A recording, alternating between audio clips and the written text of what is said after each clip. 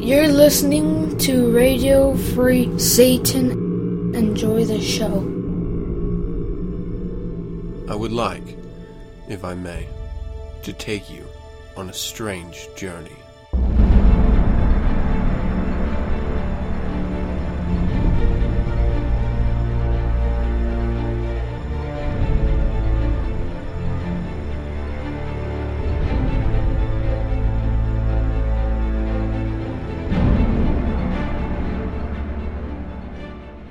And now, ladies and gentlemen, the United States Army Band taps.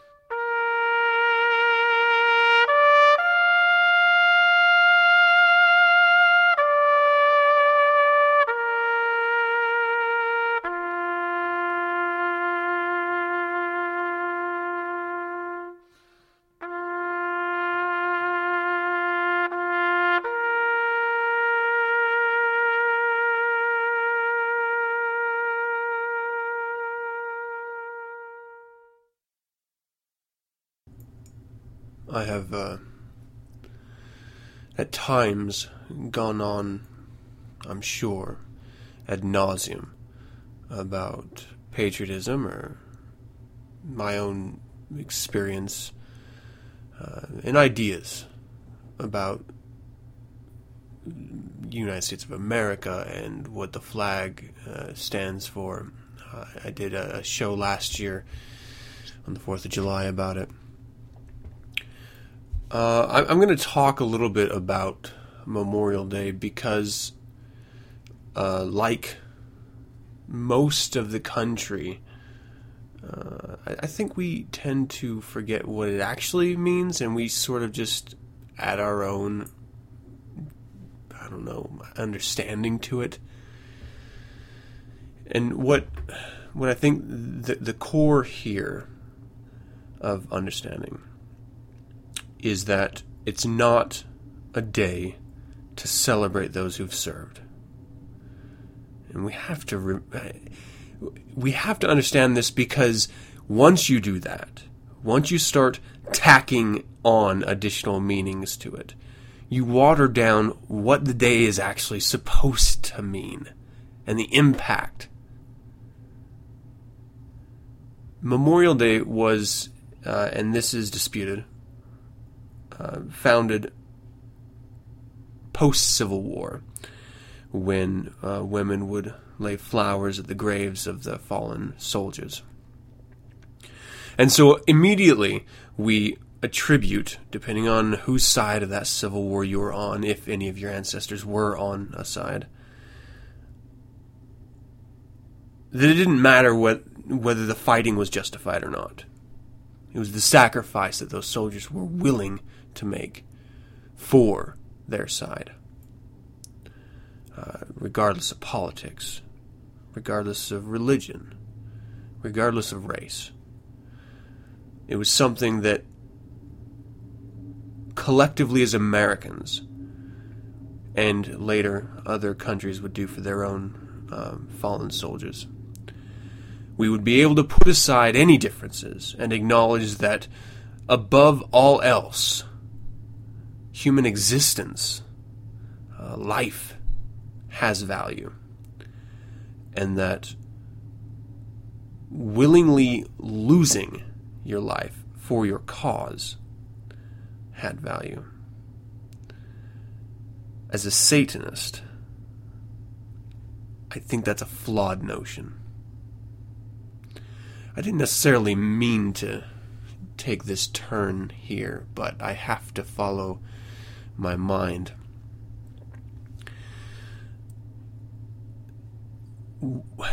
And I'm sort of caught here. I'm caught between how I was raised, how I feel having experienced the military, and the heritage of my family in serving. Knowing those who have fallen.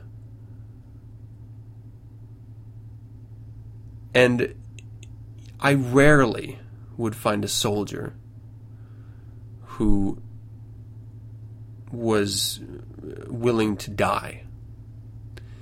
In point of fact, I've never met one.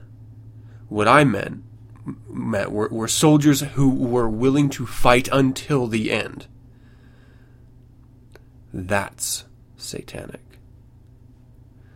They weren't martyring themselves. They weren't strapping a bomb to their chest for future glories, so that they could punish the enemy. They were taking a stand in something that they believed in, and in this case, their country and their command. And they were doing their job, regardless of their own personal beliefs in the matter, whether they thought it was justified or not. And they were doing their job to the best of their ability until they couldn't do it anymore. And I don't think that that is martyrdom. So as a Satanist, I have to stand up and show a little bit of respect for those who are willing to fight and die until they died. Because it was something that I wasn't willing to do. And I would venture that those listening weren't willing to do it either. Because you're listening and you're not fucking dead. So it's tough because on one hand, there's a heritage of sacrifice, but it was not a sacrifice in the martyr aspect. And so I can gladly play taps and bow my head in remembrance of those who have fought, so that I can sit here and blather on about my own perspective, so that there is a Satanism organization and a religion. Because let me tell you something. If Anton LaVey was living in, let's just say, the Middle East in general, and he started spouting out about Satanism there, how long do you think he would have made it? How many, let's say, hours do you think he would have made it? I mean, let's be honest. The only reason Satanism could even have stretched its bat wings across the world as it has, and in retrospect, that was kind of a stupid way of saying it, but the only reason why we can cast the shadow that we do is because it was done in America, where even though we had moments of serious doubt that Satanism would be able to go on, and though there was an entire era, satanic panic, wrapped around this idea of shutting us down and misinforming the world about what we were, what we stood for, we were still able to go about it. And I was able to be open and honest about who and what I was while I served in the military. If it wasn't those very American ideals that it was beaten into the world like a blacksmith's hammer, pounding that anvil of reality into the rest of the sheep that we have to share this planet with. If it wasn't for that American ideal, there's no way it would survive, or it would have even started. Now it doesn't matter. The ball is rolling. It will always be here. It will always be a part of what it means to be a human being. But I would climb out on a limb saying that if it wasn't for America, it would not have started at all, because it's a very American ideal. You're looking at other very myth-oriented origins from a multitude of places regions of the world, eras in time, and bringing them all together in this one brilliant symphony of Satanism. It's that idea that it doesn't have to have been born of Satanism to be satanic. I mean, that's what Satanism itself is. And it's grand and it's beautiful and I absolutely adore it. And so for me, Memorial Day isn't just honoring the fallen soldiers of our nation's war. It is honoring the sacrifice and the promise that their deaths meant so that we could exist, openly if we choose. But that the philosophy would be able to have fertile soil to grow in. I know a lot of people don't like to attach any appreciation for a nation or patriotism, and I think nowadays more than ever, when we're in such a global society, what it means to appreciate being an American or even identifying yourself as an American rather than as just a person, it's not very popular anymore. I was raised by vets, surrounded by them, so it was always thrust into me, that idea.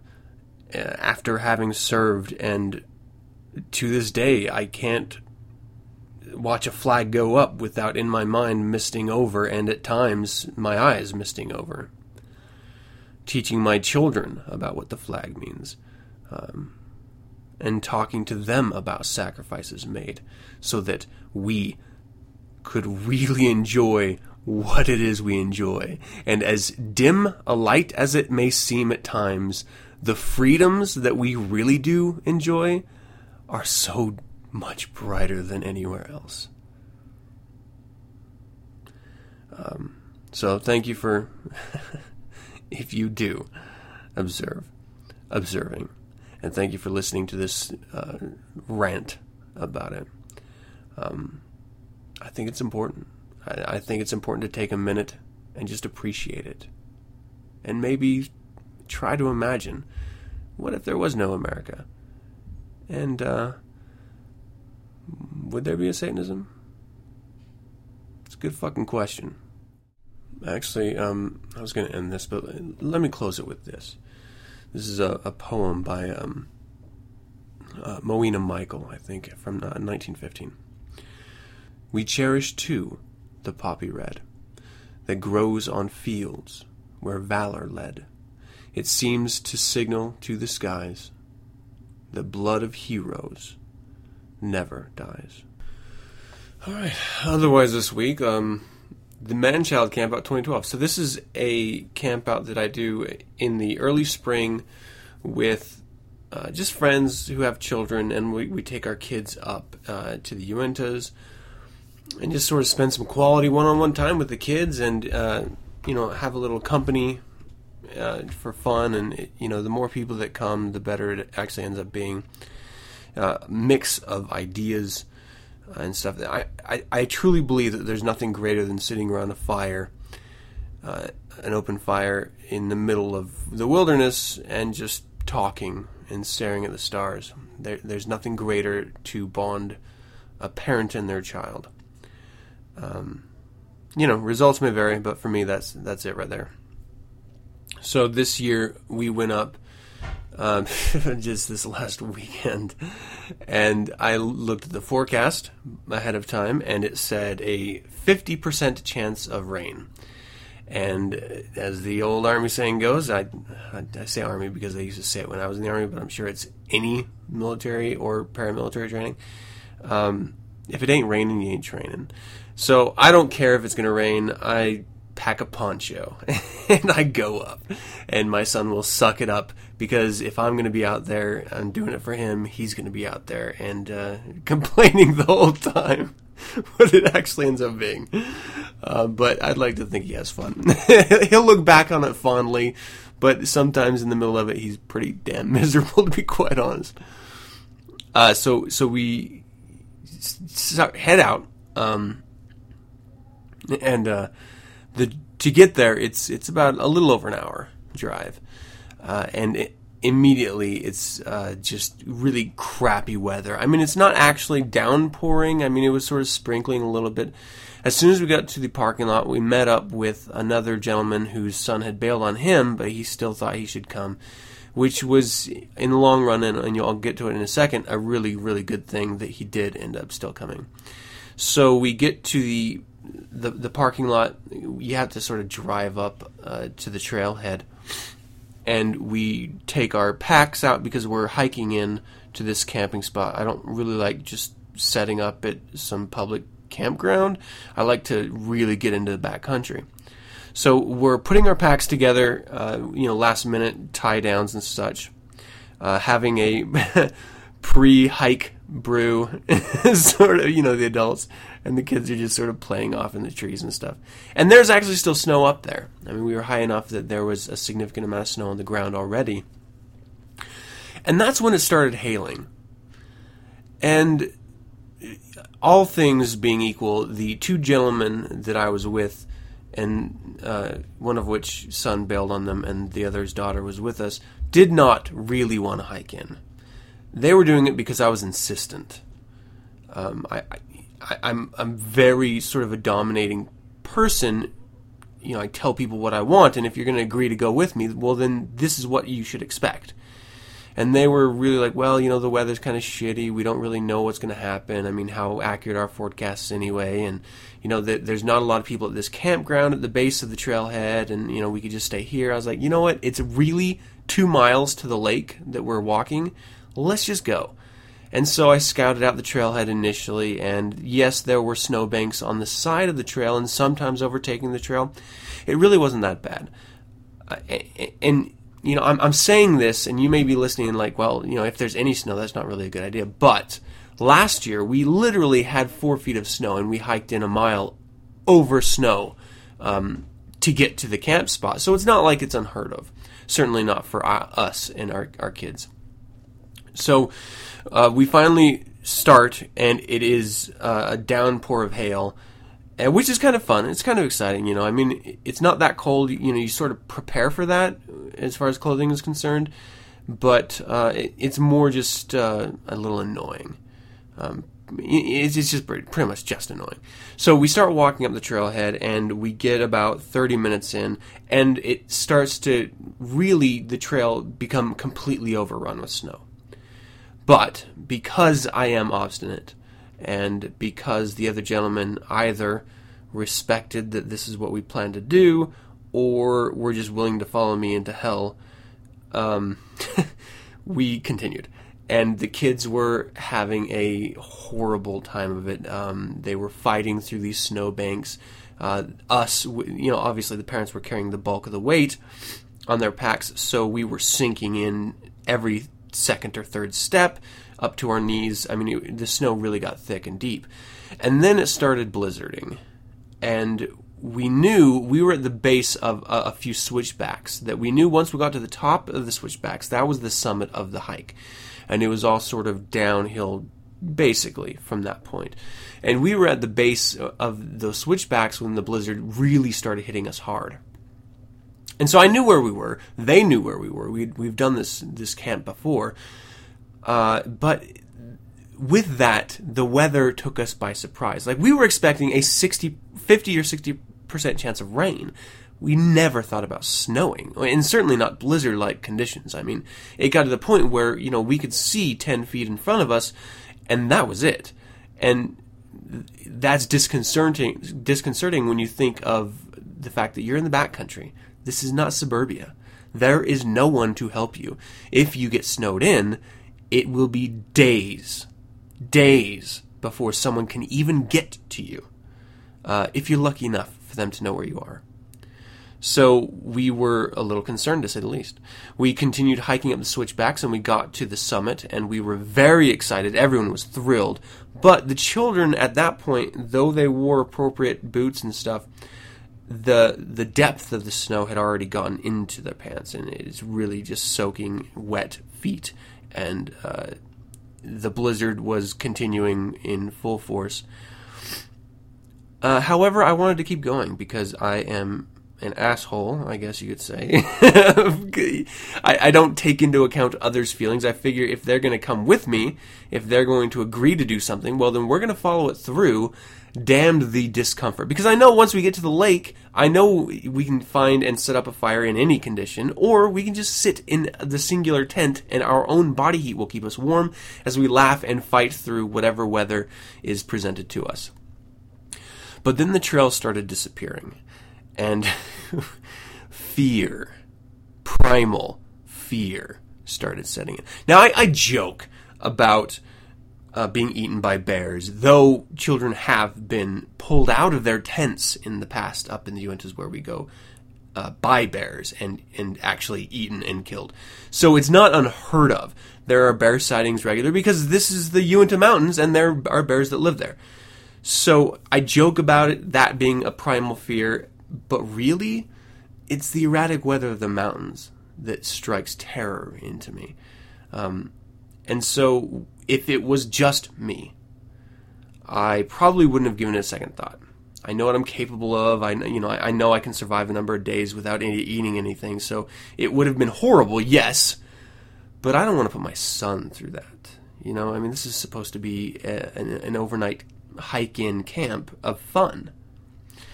And but because, again, I am obstinate, I didn't care. I just kept going. So it took a lot of intestinal fortitude, I'm sure. But calmer minds spoke out, and they said, look, we are losing sight of the trail. We are very close to our camping spot, but if this blizzard keeps going, how are we going to get back down?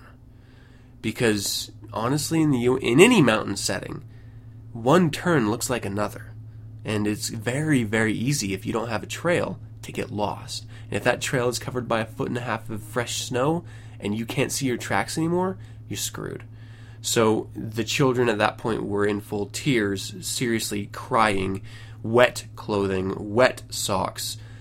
We were carrying their packs. It just got to be such a pain where we were sort of caught where, okay, well, do we start a fire so they can dry off?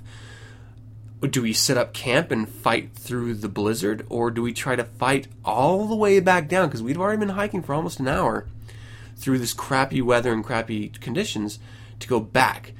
Long story short, too late, I know.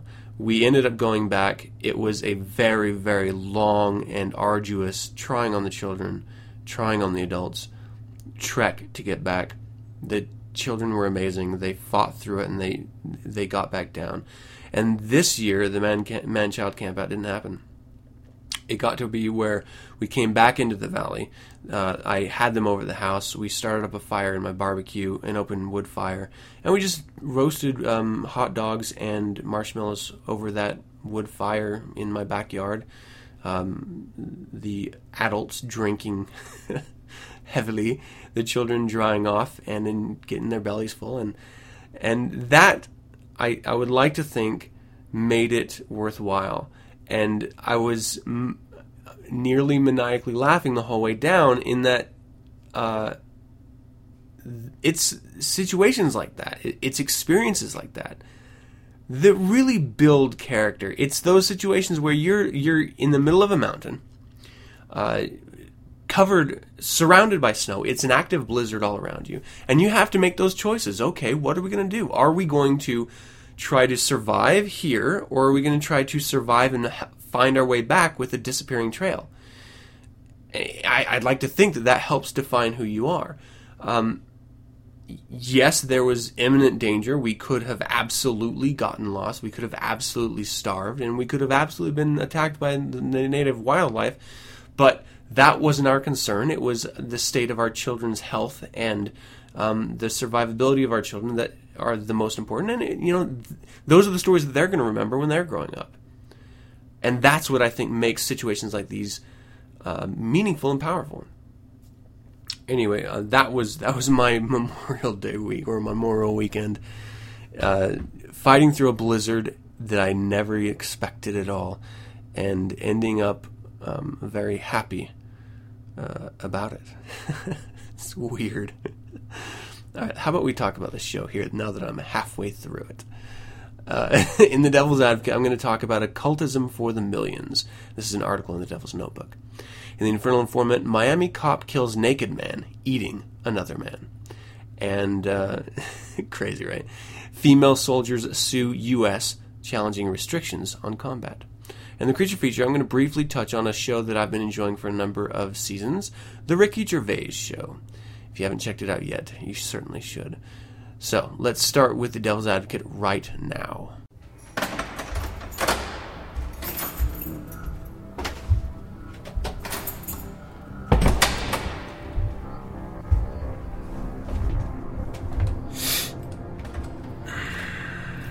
You say why? I say why bother? How you done? Great. Let's cut the bullshit and get real. Why this purity you feel about evil? For Christ's sake, why? Like, don't lie to me. I guess, Father.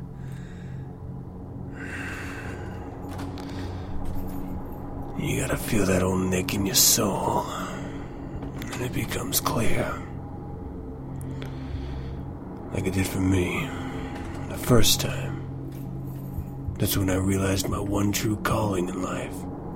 You know what's that? Shit, man. I'm a born devil's advocate. Welcome to the Devil's Advocate. I'm a Satanist. I'm a member of the Church of Satan. But I do not speak for the Church of Satan. That is all.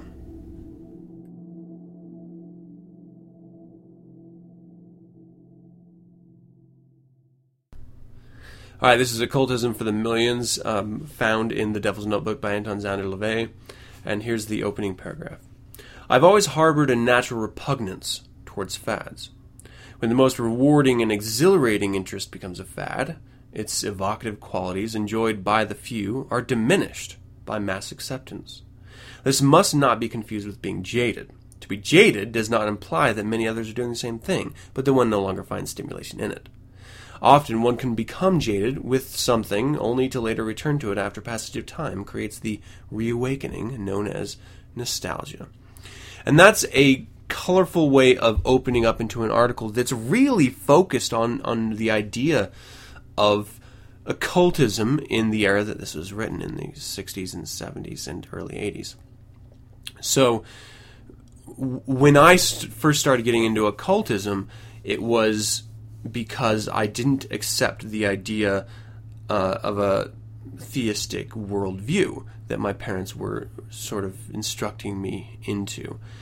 And I wanted to find that ancient wisdom of our ancestors.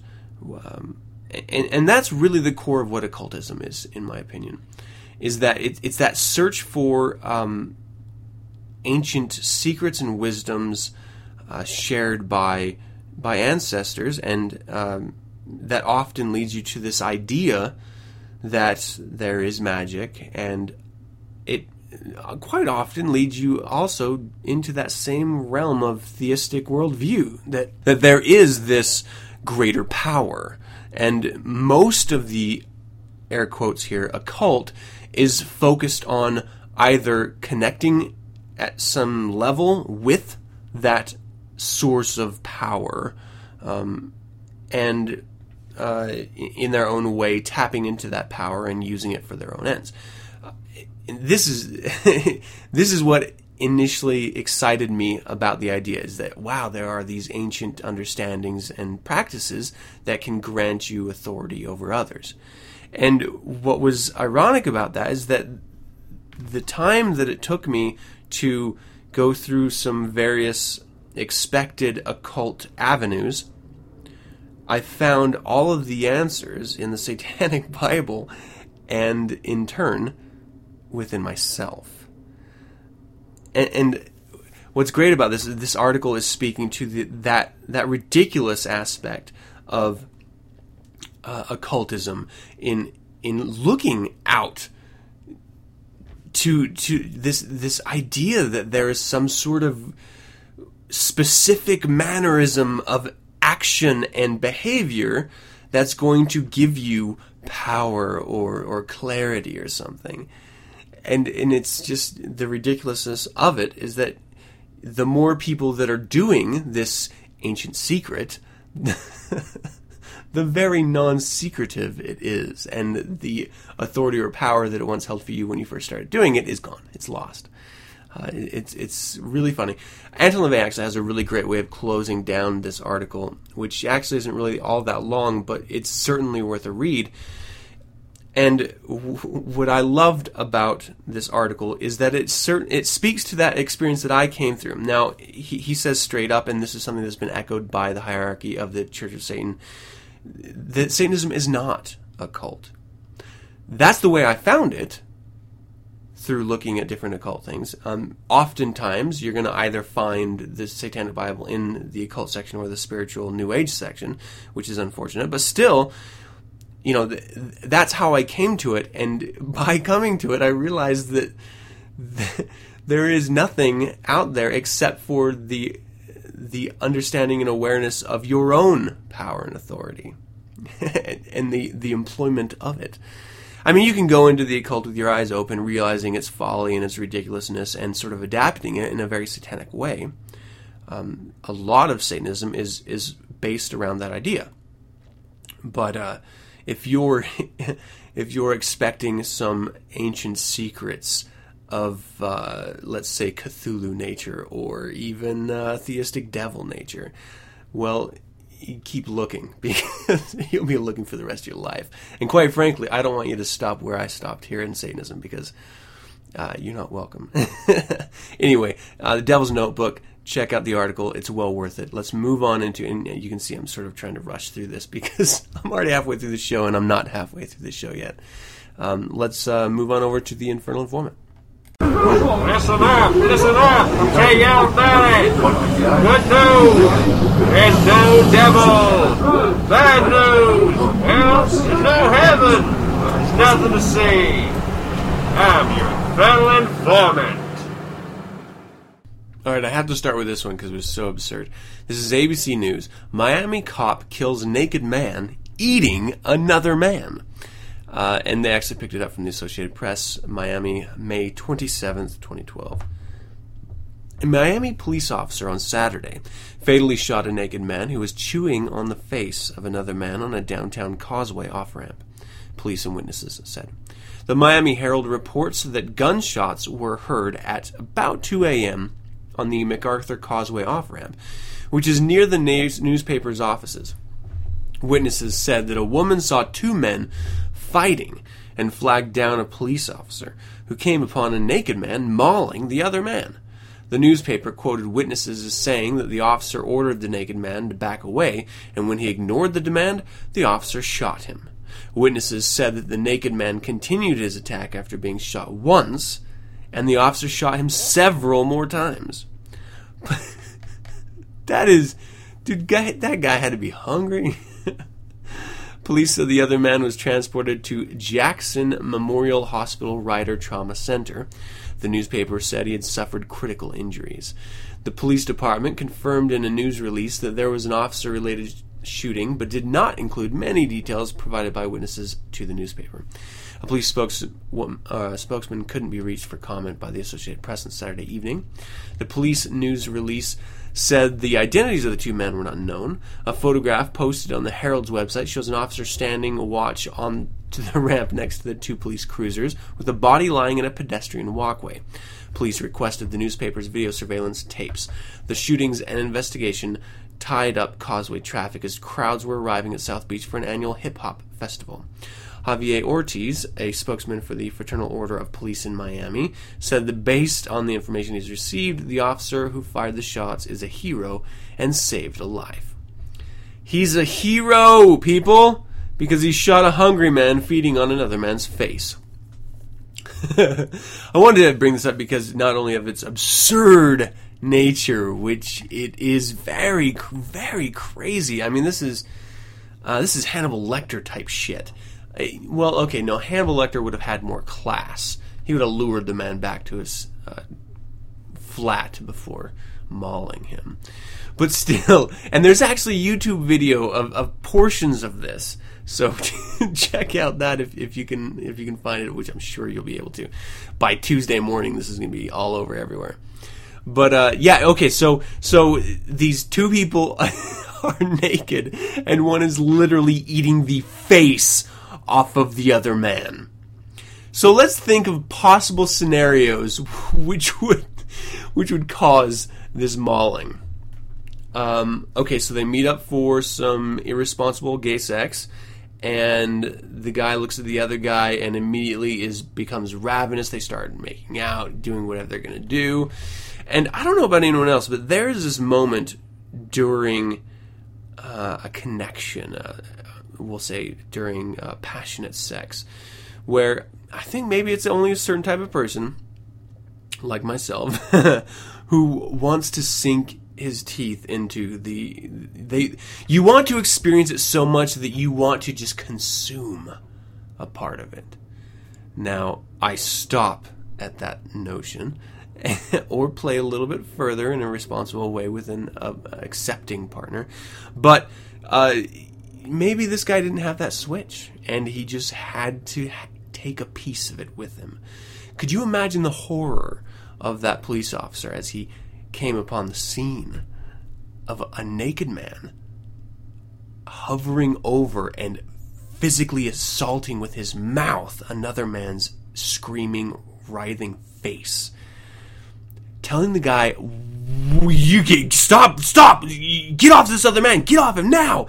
He doesn't do it, so you shoot the guy. He doesn't stop. He keeps eating the other person, and all you're hearing in your head is the tearing of flesh, blood dripping from this guy's crimson teeth, and the screams of the victim. It's like pure horror. I was afraid that we lived in a world where shit like this didn't happen anymore. And it's got to suck for the guy who's being eaten, but I feel a little bit better about. I don't think I should necessarily. I don't know why I do, but I actually feel better that I live in a world where this still happens from time to time. I mean, throwing acid on a little girl's face who wants to go to school is horrific. This is exciting. I don't know why. Maybe it's just some callback to some primal aspect of hunt and hunted and master and beast. But for some reason, this is an exciting story. And I'm sure the people involved are disgusting, and it's just going to be revolting once all of the details come out. But for this vague news article, I add my own flavor to it. And I'm going to steal a little bit from McDonald's here and say I'm loving it.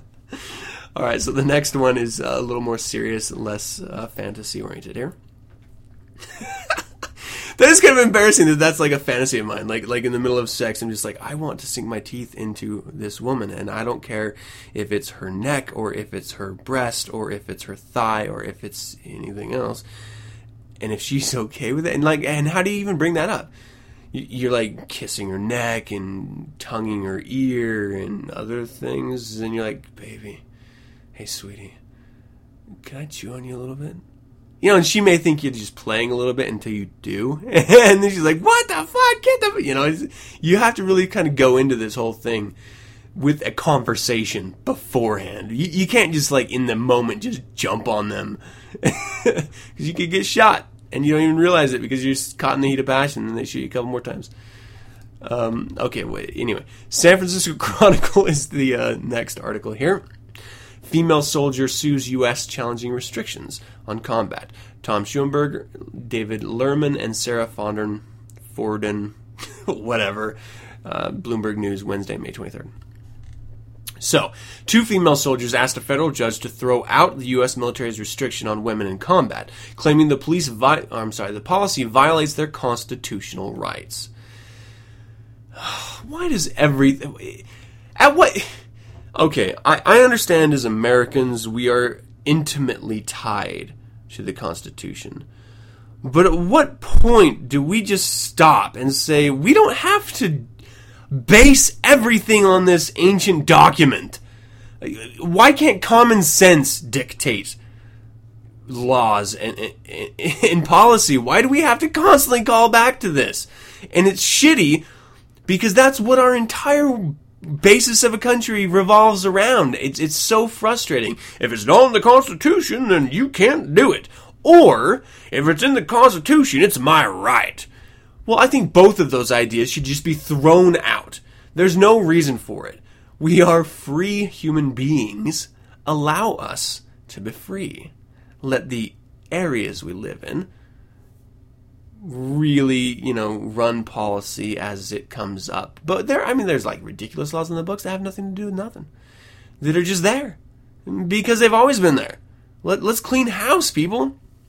Alright, so U.S. Army reservists Jane Baldwin and Ellen Haring, in a lawsuit filed today in Washington, said policies excluding them from assignments, quote, solely because they are women, end quote, violate their right to equal protection guaranteed by the Constitution's Fifth Amendment. And I guess the clause they're referencing here is the lack of protection, the equal protection guarantees. I want my equal protections of unprotectiveness in combat. Shoot me in the face, I deserve it.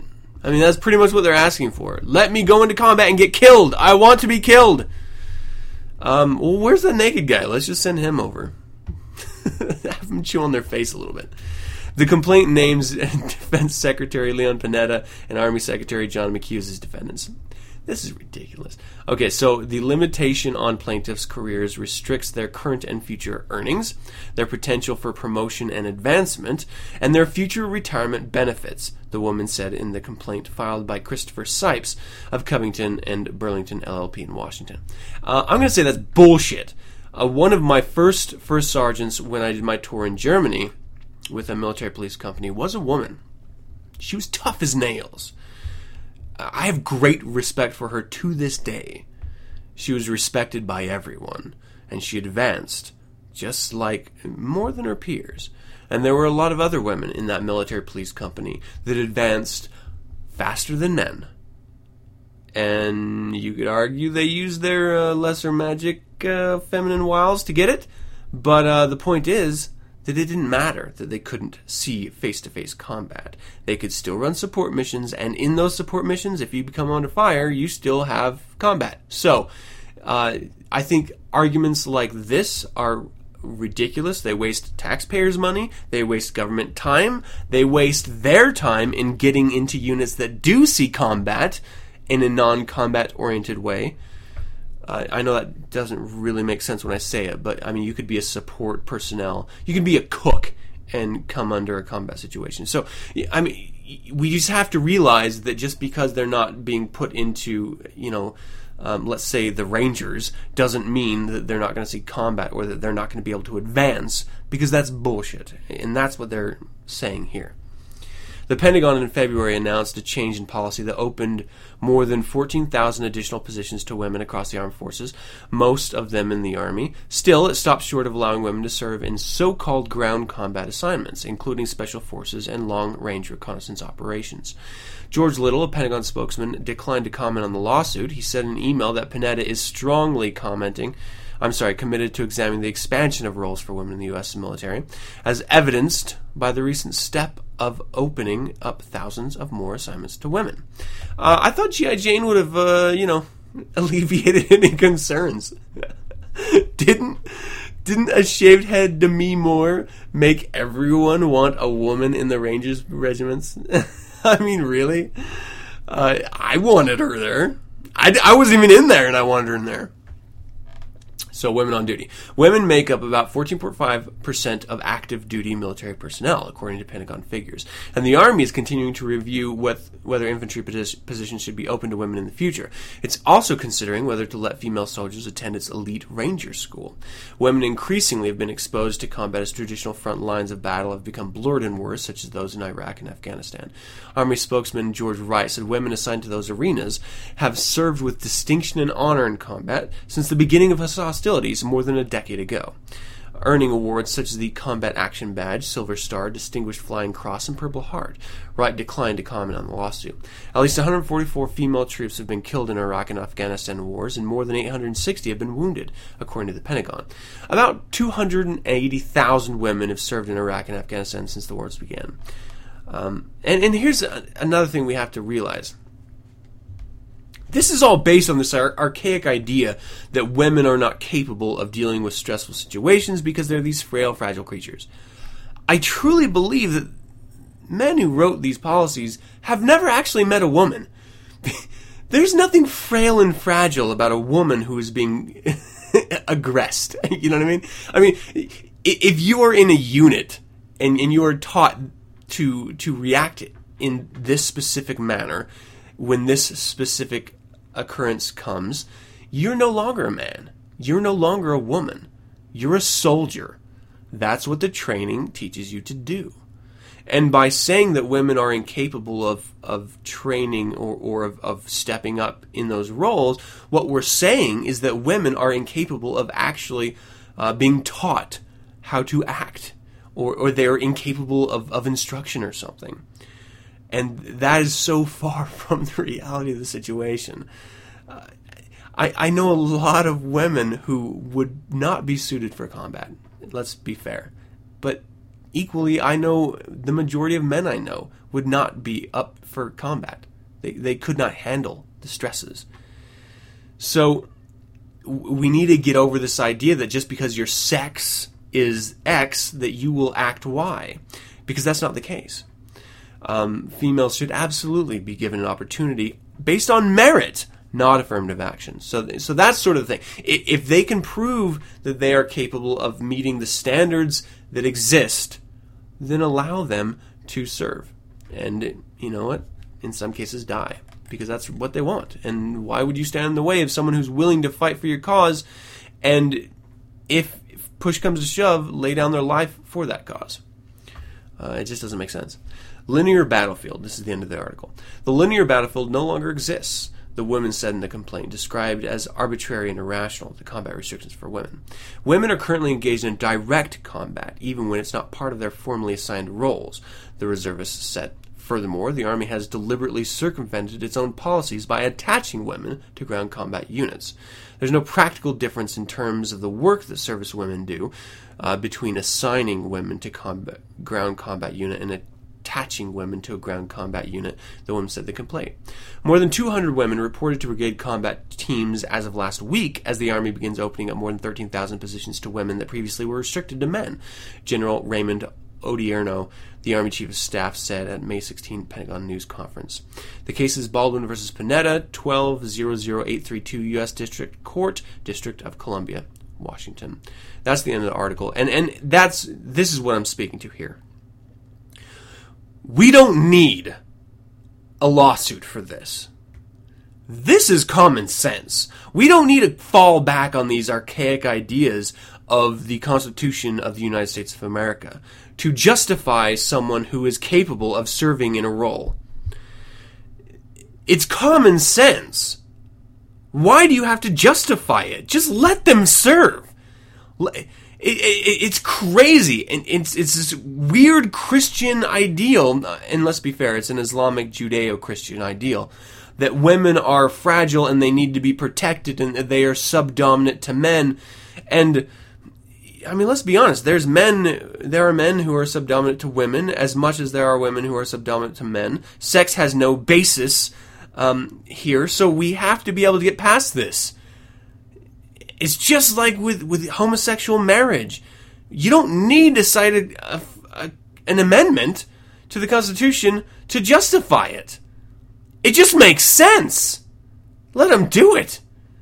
It's crazy. I mean, if we're going to let naked men eat each other's faces in the streets, I'm going to be thinking about that for like months. It's so crazy. Okay, well, that's the article. Yes, I think women should absolutely have the opportunity to serve in capable roles. And let me say that again, in roles that they are capable of performing. Just like men. Because I'll tell you what, a lot of men go through that range of combat and not all of them meet those qualifications. So it's not like just because you're men, you can do it. It's not the case. not all men are created equal. Okay, so let's go ahead and take a short break. We're going to hear about the Los Escritores Satanicus, and then we're going to jump into the creature feature, and that's going to wrap up the show. So stick around, guys. We're almost through this, huh? Or not just guys, women too. You can listen to the show. I know you do, and I love you for it. If I could. No, that was very condescending. Thank you so much for listening. And if you continue to listen, I truly appreciate it. All right, here's our break. My name is Kevin I. Slaughter of Underworld Amusements. On Walpurgisnacht 5 years ago, I announced the release of the Satanic Scriptures by Peter H. Gilmore, a book I'm sure RFS listeners are familiar with. I'm announcing today Las Escrituras Satanicas, the Spanish-language edition of that same book. You may know the English version came out in a signed and numbered slipcase and a dust-jacketed hardback edition before the paperback was released. The numbered slipcase edition was sold out within a day of the announcement, and if you weren't able to get one, you may also know that they now both sell for hundreds of dollars on the secondary market. I'm using Kickstarter to allow for pre-orders, and will limit the numbered edition to however many people want to order one between Walpurgisnacht and June 9th. If you'd like a hardback or paperback, those will be available as well. Go to lasescritorassatanicas.com or find the book on Facebook or Twitter for more information. Oh, God! No, just me. Did you know that after the heart stops beating, the brain can function for well over 7 minutes? We got 6 more minutes to play. Why are you screaming when I haven't even cut you yet? Welcome to Creature Feature. I feel like I gotta change up those intros. I've been telling myself that I'm gonna run them for the full year, and then each new year I will come up with new intros, new music, a new sort of feel. I mean, the feel of the show is always gonna be the same, or that's my goal anyway. But I'm always like, Creature Feature, or Welcome to the Devil's Advocate. It's always like, if you want to be dark and evil, you have to drop your voice as much as possible. And like I'm trying to be dark and evil in these fucking little setups here. Anyway, I'm thinking, let me know if you guys think I should keep it for a year. I don't know. Maybe I'll try to switch it up every 6 months if I can have the creative capacity of doing it. Or maybe I'll call in a woman to do it. Alright, so the Ricky Gervais show. This is actually on HBO, and I was introduced to the Ricky Gervais show because I saw him. I saw YouTube clips of his stand-up, and I saw YouTube clips of him hosting, I think it was like the Golden Globes or something like that. Irreverent humor, and I am a huge fan. I do not think anyone would be capable of really getting on par with George Carlin in my mind. I think he is by far my favorite comedian, and forever he will be. But Ricky Gervais, he's in my top 5, and it's because of his desire to be irreverent. Now, I think this also comes at a fault, because what I think you find a lot with comedians who want to sort of be on that edge of what's okay and what's not okay, and still be in the mainstream, is that they tend to go for shock value with subjects, and I think Ricky Gervais does that a lot. I mean, really, a lot. I mean, when you start bringing up AIDS babies, you're not doing that because there's a true punchline there. You're doing it so that you can just seem edgy. And I think he does that a little bit. But he had this podcast where it was Ricky Gervais, the writer-comedian Stephen Merchant, and Ricky Gervais's young friend, childhood friend or something, Carl Pilkington. And it was based around Ricky Gervais and Stephen Merchant really asking questions and talking to Carl Pilkington about Carl's sort of outlandish ideas and notions, because Carl was never a graduate It's a lot of ignorant and misinformed ideas and notions that he comes to. And it's funny because, Carl Pilkington doesn't vet information that he uses as fact in his answers or in his replies or in his diatribes. He will reference just random freak, just bullshit as fact because he had read it. So, he's one of those people that if it's been typed, if it's been written, if it's been sent out on the internet, then it must be true. He's one of those people. So you often hear these outlandish ideas that are really fantastic. So anyway, they started this as a podcast, and it went on for a little while, and then HBO picked it up and animated it. Very Flintstone-esque. So they animated them sitting around a table talking about whatever random ridiculous concept, but also they elaborate on the stories, and so there's a little animation of the stories and stuff in that same animation style. It's very funny. It is irreverent, but it's like stupid humor. It's humor you don't have to think about. You don't have to, it's not, you don't have to be up on the latest anything to understand it or to get into it. It's not Dennis Miller we're talking about here. You can truly be a moron and truly appreciate this show. And it's on HBO, so that means it's not filtered. And I appreciate that. I like some naughty words in my comedy. I think it's a must. Okay, so anyway, check it out. I believe it's on Friday nights, and I think we're on the 3rd season now or something like that, but it's very good. It's worth a watch. The Ricky Gervais Show. All right, guys, and that's going to be it for another 9 cents. Yeah, I believe I'm actually under my time here, so I flew through those articles. Not a lot of ranting. Some days I'm just going to go off on the littlest thing, like a kid dying and having his, baseball or football trophy, put in his coffin with him. And, I did one episode. I went off, batshit crazy on that for some reason. And then other days I just, really truly appreciate one naked man eating the face off of another naked man. So sometimes I wonder if I'm going to be doing this show anymore because I don't know that there's an audience for shit like this. But thank you for listening very much. I hope you enjoyed it, and I would love to hear from you. Visit the website 9centspodcast.com and send your correspondence to info@9centspodcast.com. Let me know of any suggestions, critiques, corrections, or general comments you might have. I do have some very exciting guests lined up here in the near future, so stay tuned for that. Next week and the week after should be really exciting. You can visit the SatanNet, Facebook, Google+, Twitter, or MySpace page for 9 cents and get updated on weekly topics. Listen to the show at RadioFreeSatan.com or download the show Monday nights via my RSS feed found at 9centspodcast.com. You can also subscribe via iTunes by searching 9 cents, and don't forget to leave a rating or comment. If you'd like to learn more about the Church of Satan, visit churchofsatan.com. And if you'd like to hear other fine satanic voices, music, or personalities, visit RadioFreeSatan.com, an online streaming radio station. Once again, thank you for joining me, and as always, I'm your host, Adam Campbell, and until next week, Hail Satan!